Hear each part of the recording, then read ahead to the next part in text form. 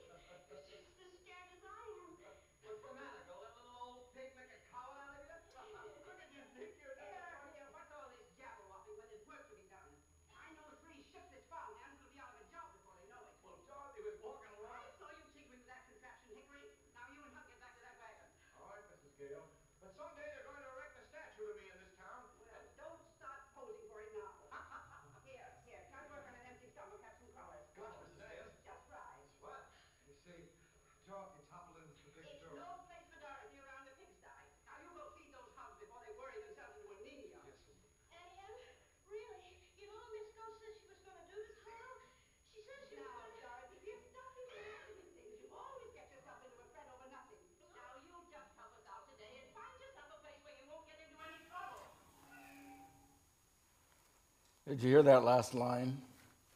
Dorothy, you always get yourself into a fret over nothing. We're going to talk about that today. We're going to use The Wizard of Oz as kind of a launching pad for us, but just a little disclaimer. Not everything in The Wizard of Oz movie is suitable for a source of guidance in your Christ following. So the opening scene shows Dorothy, who for our purposes symbolizes the spiritual seeker. She's trying to find her way in life. She's trying to find her value and meaning. She's trying to get attention. She's trying to figure it out. And she had to deal with these folks. She had to deal with Elmira Gulch. I love that name. There's a picture of her. Elmira Gulch, the stern, punitive neighbor. She symbolizes, well, not yet who she symbolizes. You're going to tell me who she symbolizes. Punitive neighbor demanding the destruction of Toto. Toto plays a key role in this movie. And Toto was her source of comfort and joy, but she has to deal with this. Can you think of any analogy for who or what Elmira Gulch might represent? Several? Give me one or two. Shout them out. Evil, okay. Distraction, all right. Authority? Well, I'll give you one. Harsh, condemning religion. Think about it. Aunt Em and Uncle Henry. There they are.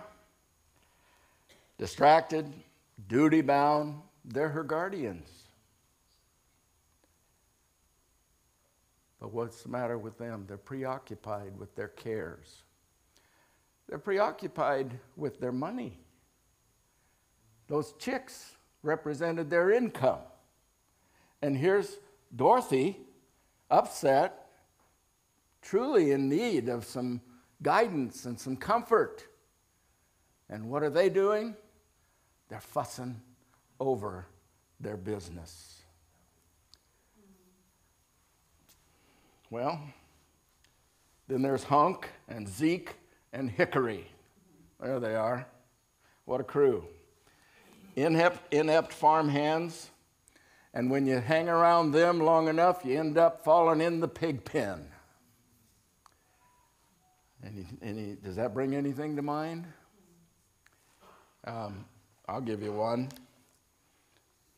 Politicians. Amen. Get an amen on that. Did you catch Aunt Em's line again? She said, "You're in a fret over nothing." You imagine things that put you into a fret. You've envisioned a scenario that leaves you feeling so insecure and so in need. But it's not anything to be fearful of. It's nothing.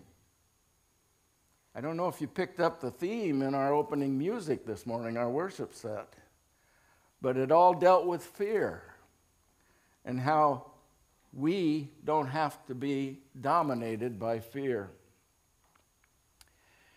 But it fretted Dorothy to the point that after Elmira Gulch, when she came back to the house on her bicycle and she had a summons to collect Dorothy's dog Toto and was going to take and destroy it, and she took the dog in her basket and she rode off, but the dog gets out and jumps out and runs back to Dorothy, and Dorothy says, "We gotta go." Oh, somewhere along the way here, you remember the famous scene. She said, "Somewhere over a rainbow, if happy little bluebirds fly, why, oh, why can't I?" And then she runs away. And she's got Toto coming along with her, and she bumps into who? The fake fortune teller. This guy shows up again in the movie, as you probably know. How many of you have seen The Wizard of Oz? A good majority. Well, 1939 that movie was made, yeah. When I was younger, when I was a kid, they used to show it every year on a Sunday night. Every year, year after year, was was the Wizard of Oz night. Until I was in 7th grade, we didn't have a TV. And we went to church on Sunday night. I never got to see it. I've seen it maybe a couple of times since I did get exposure to a television and didn't have church on Sunday night. But anyway, Dorothy runs away. She meets the phony crystal ball reader. But he convinces her. He says, Dorothy, I see Aunt Em, and she's upset, and she's worried about you, and she loves you, and she needs for you to be there. You need to go home. And so Dorothy, okay, and heads back toward home. And then what happens? The tornado. The big, nasty Kansas tornado sweeping down. And the scene shows the 3 farmhands and Uncle Henry and Aunt Em diving into the storm cellar and pulling the door shut. And the wind's howling and debris is flying around. And Dorothy can't get in. They won't let her in. So she runs into the house, and a piece of debris hits her on the head, and she collapses in the bed. And then we enter into the dream sequence of the Wizard of Oz. And the house lifts up, and the house is flying in the wind. And what do we see looking out the window of the house? Elmira Gulch on her bicycle, just flying along in the tornado. I tell you, these people are indestructible. They ride bicycles through tornadoes to do their damage. So the farm is destroyed. And Dorothy's in the house flying away, and she lands in Oz. And it's a great effect, you know, everything turns to color now. It started out black and white, now it's color. And Dorothy's trying to figure out what happened. And the munchkins, the little people, are hiding. And they're looking up, trying to see what's going on. Oh, there's a picture of some of them. This, ladies and gentlemen, may I introduce you to the Lollipop Guild. The Lollipop Guild. All right, and so out they come, and then the good witch Glinda comes on the scene and shows Dorothy how to get the ruby slippers. And so she puts on the ruby slippers, very symbolic. The red shoes. We could do a lesson on the blood of Jesus Christ and the power it gives us in relationship to our Lord. And Dorothy has the shoes. And then they tell her, you want to go back home to Kansas? You got to talk to the wizard. Here in Oz, you got to talk to the wizard. And so off she goes. Follow the yellow brick road. Follow the yellow brick road. Follow the yellow brick road. We're off to see the wizard. Okay, good. Amen. And so she goes along, and pretty soon she bumps into the scarecrow. And what's wrong with the scarecrow? He's got no brain. A little while longer, she bumps into the Tin Man, and he can't move, and he's cold metal, and he's got no heart. And then a little while later, the lion comes out. Cowardly lion. He acts tough, but he's got no courage, and he's easily cowed and intimidated. And so there they go. And then the Wicked Witch of the West shows up, and she's harassing them, and they're trying to get to Oz. The poppy field jumps in front of them, and they have to go through the poppy field. There's a whole lesson there. I don't think I need to tell you about the danger of opium poppies and opioids. They almost didn't make it, but they got through, and they get up to the Emerald City and the big castle, and they're pounding on the door, and the hatch opens. What do you want? And we want to see the wizard. Well, you can't see the wizard. We got to see the wizard. all right, come in, and there's all kinds of smoke and whistles and lights and a hologram of this thing up there. I'm the wizard. What do you want?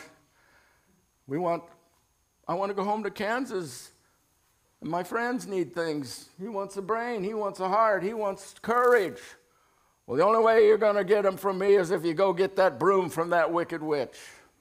And so then, as you remember the movie, the scene changes. It's a dark scene in that movie. It's very scary. And there's little creatures flying around, little like demonic beings.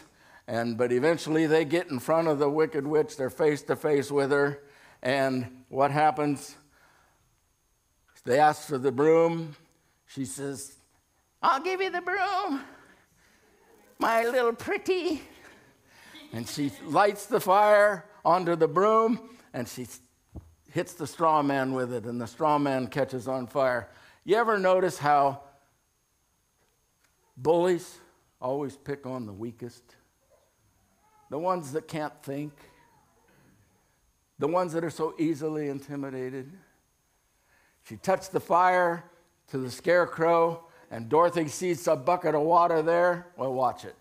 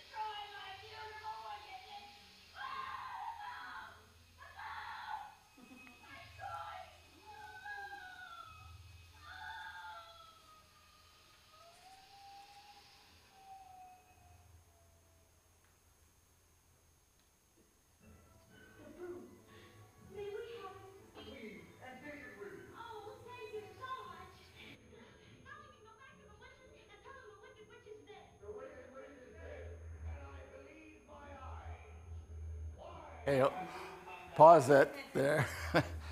Okay, what happened? They threw the water, and the water hit the witch, and the witch melted. You fret about nothing. Well, then they get the broom and they go back to the city, and then now we can start that.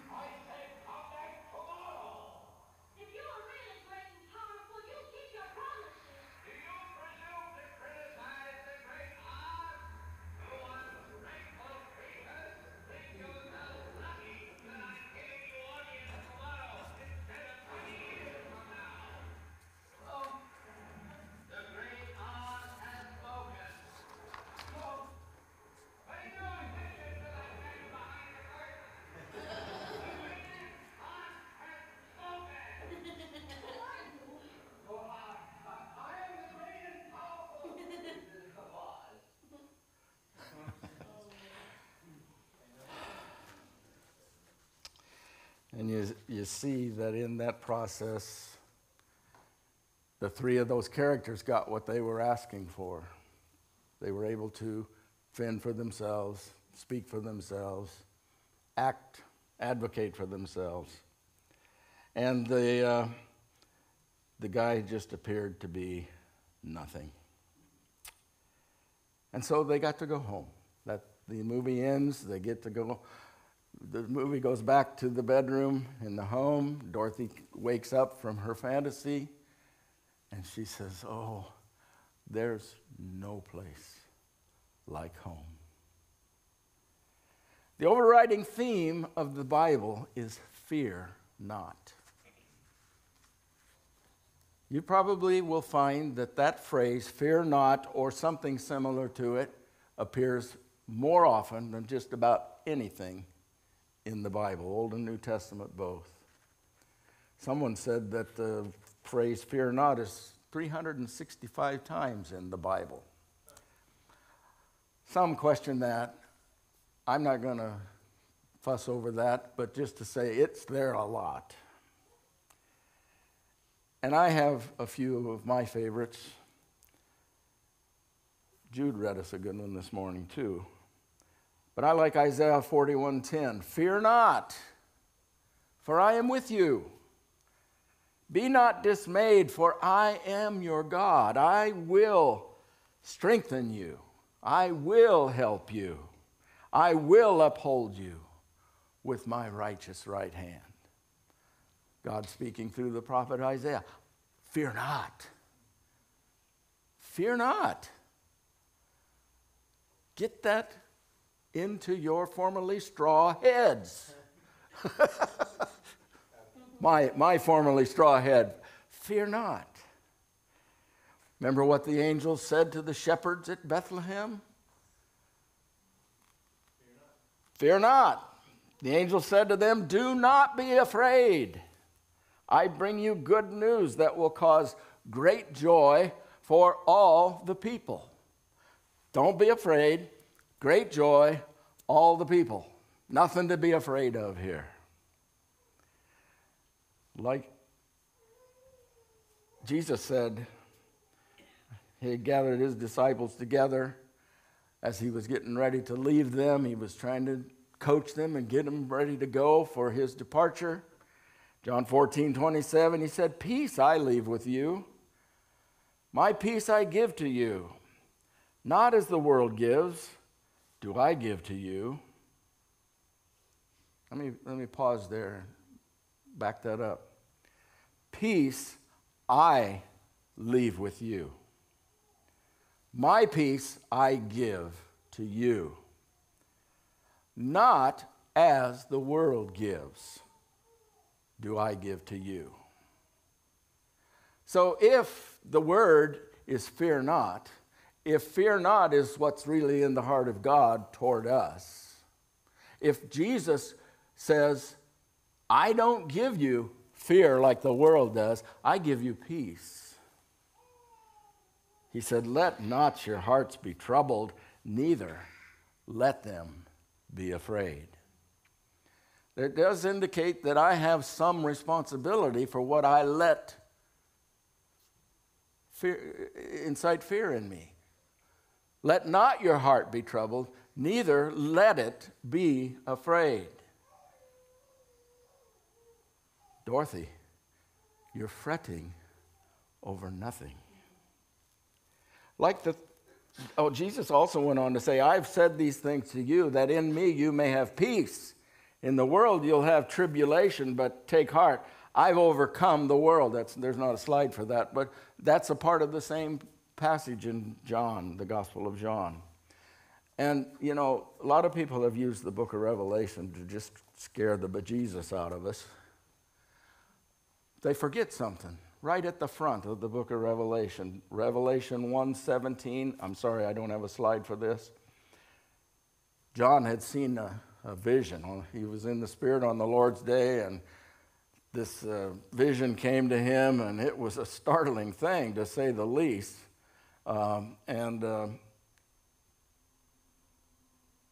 He says, when I saw him, I fell at his feet as though dead. So his initial reaction to this vision that he was seeing was a startling falling at his feet. Then he placed his right hand on me and said, "Do not be afraid. Do not be afraid. I am the first and the last. I am the living one. I was dead, and behold, I am alive forever and ever, and I hold the keys of death and Hades." I got this. I'm in charge. You don't have to be afraid. I was dead, but now I'm alive. I've got the keys. Fear not. We're not going to teach the book of Revelation here today, but if you don't understand that principle and apply it in interpreting it throughout the rest of the book, you're not getting the point. What Jesus has done on our behalf and what he's doing now and what he will do in the future is to more and more bring it into our awareness that we don't have to be afraid. We're fretting over nothing.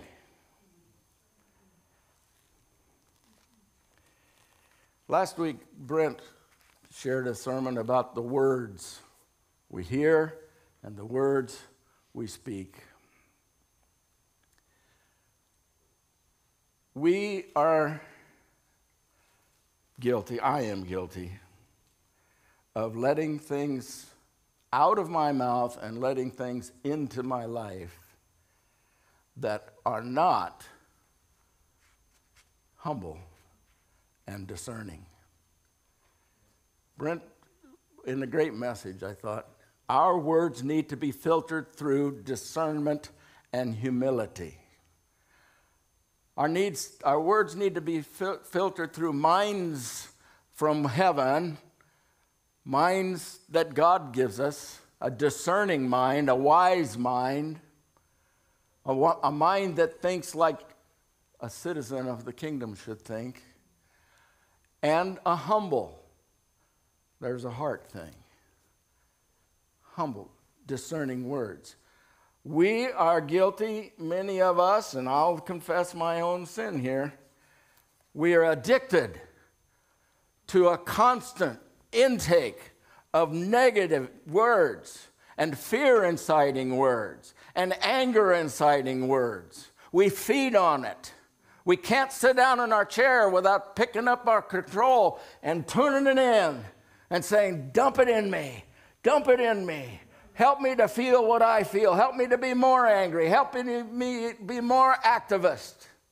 Help me to be upset at those people." Discernment. We need to have discernment. We have such a problem. Like the Emerald City, there are too many things in the world that pretend to be the all that for solving problems and bringing happiness. Now, things like miracle cures and special diets and claimed answers to end-time mysteries that scare us. Experts, thank you. That's good. Yes, the Lord just reminded me. Yeah, and you're not an expert, Steve. Look, Jesus said, "Go and preach the gospel." What is the gospel? What does that word mean? Good news. That's what the word means. Now, you can't tell me that twisting that around to scare people, to shame people, to dominate and control people, and manipulate them for your purposes and your power is the gospel. It's not. Go and preach the gospel, Jesus said. Heal the sick. Take care of the poor. Bless people. Show life and light into the world.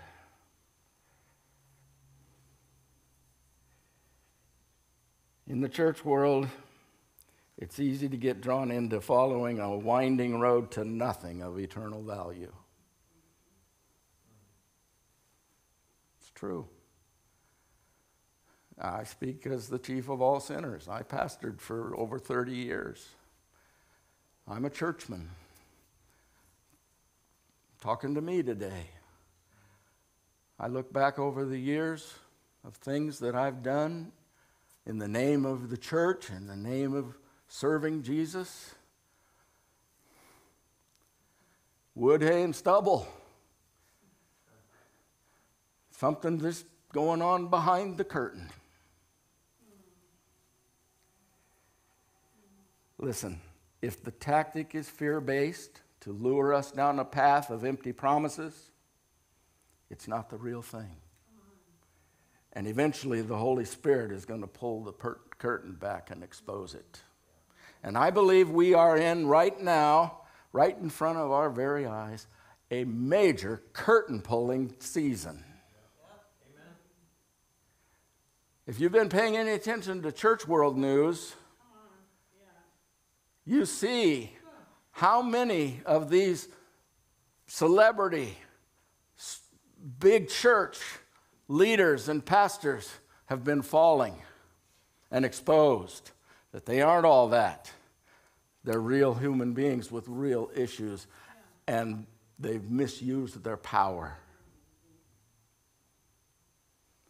I mean, hardly a week goes by we don't hear of this big church, this big organization, this, that, where the leadership has been exposed as being fraudulent, hypocrites. We not only see it in the church world, we see it in the political world. Oh, my Lord, help us. The curtain's been pulled, folks.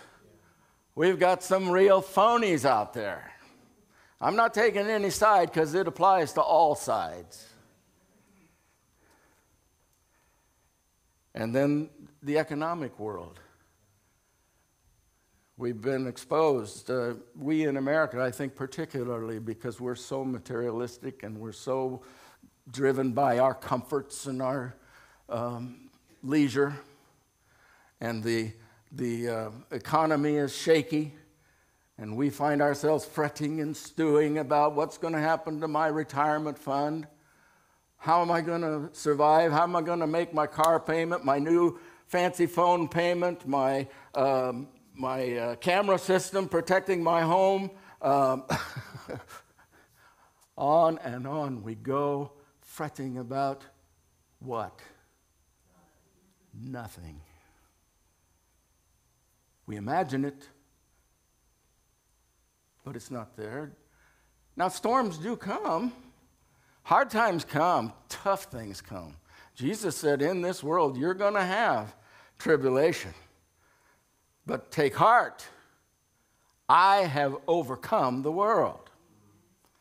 So I'm not soft-selling this. I'm not giving you pie-in-the-sky stuff here. I'm saying, yes, it gets tough. It gets miserable. It gets heartbreaking at times. But it's not something to fear.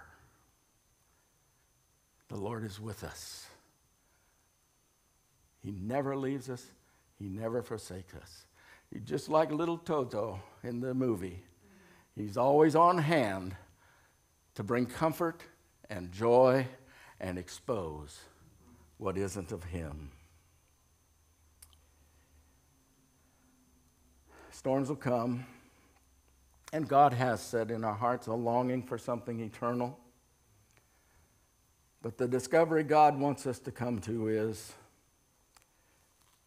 there is no place like right here, right now, in the presence of God. There's no place like right here, right now, in the presence of God.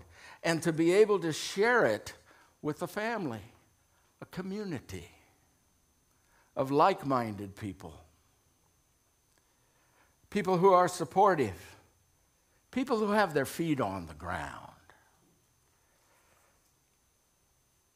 people that are good citizens of the kingdom of God, who love their neighbors, who love themselves. People who really live up to this teaching I find in Galatians, the 4th chapter, verse 4. Again, I'm sorry. Some of these notes just appeared in my notes this morning early. And we didn't have time. We didn't have time to produce slides for them. Ephesians 4:4. Rejoice in the Lord always. I will say it again. Rejoice. Let your gentleness be evident to all. The Lord is near.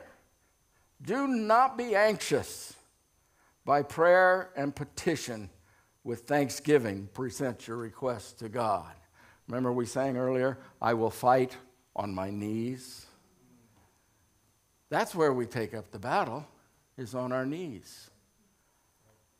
Let your requests be made known to God. And the peace of God, which transcends all understanding, will guard your hearts and your minds in Christ Jesus. Now, I'm going to read this next little bit, and it's everyone begins with whatever is true, or whatever is. And I'm going to say it, and then I want you to say it back to me. Not the whatever is, but just the thing that we're talking about. So, for example, finally, brothers, whatever is true. True. Whatever is noble. Noble. Noble. Noble family over there. Whatever is noble. Whatever is right. Right. Whatever is pure. Pure. Whatever is lovely. Lovely. Whatever is admirable. Admirable. If anything is excellent or praiseworthy, think about such things. Lock that list. Lock that list into your heart. True, noble, right, pure, lovely, admirable, worthy of praise. Think on this. Well, I'm so busy, I don't have time to think.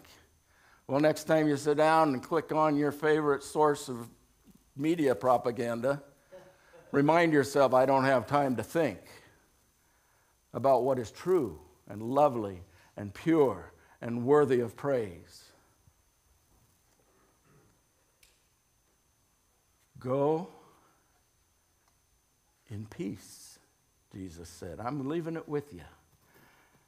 I'm going to be present with you every step of the way. Like a little puppy dog, the Holy Spirit's going to run with you. He's going to rip open the curtains. He's going to assure you that I'm there. You don't have to be afraid.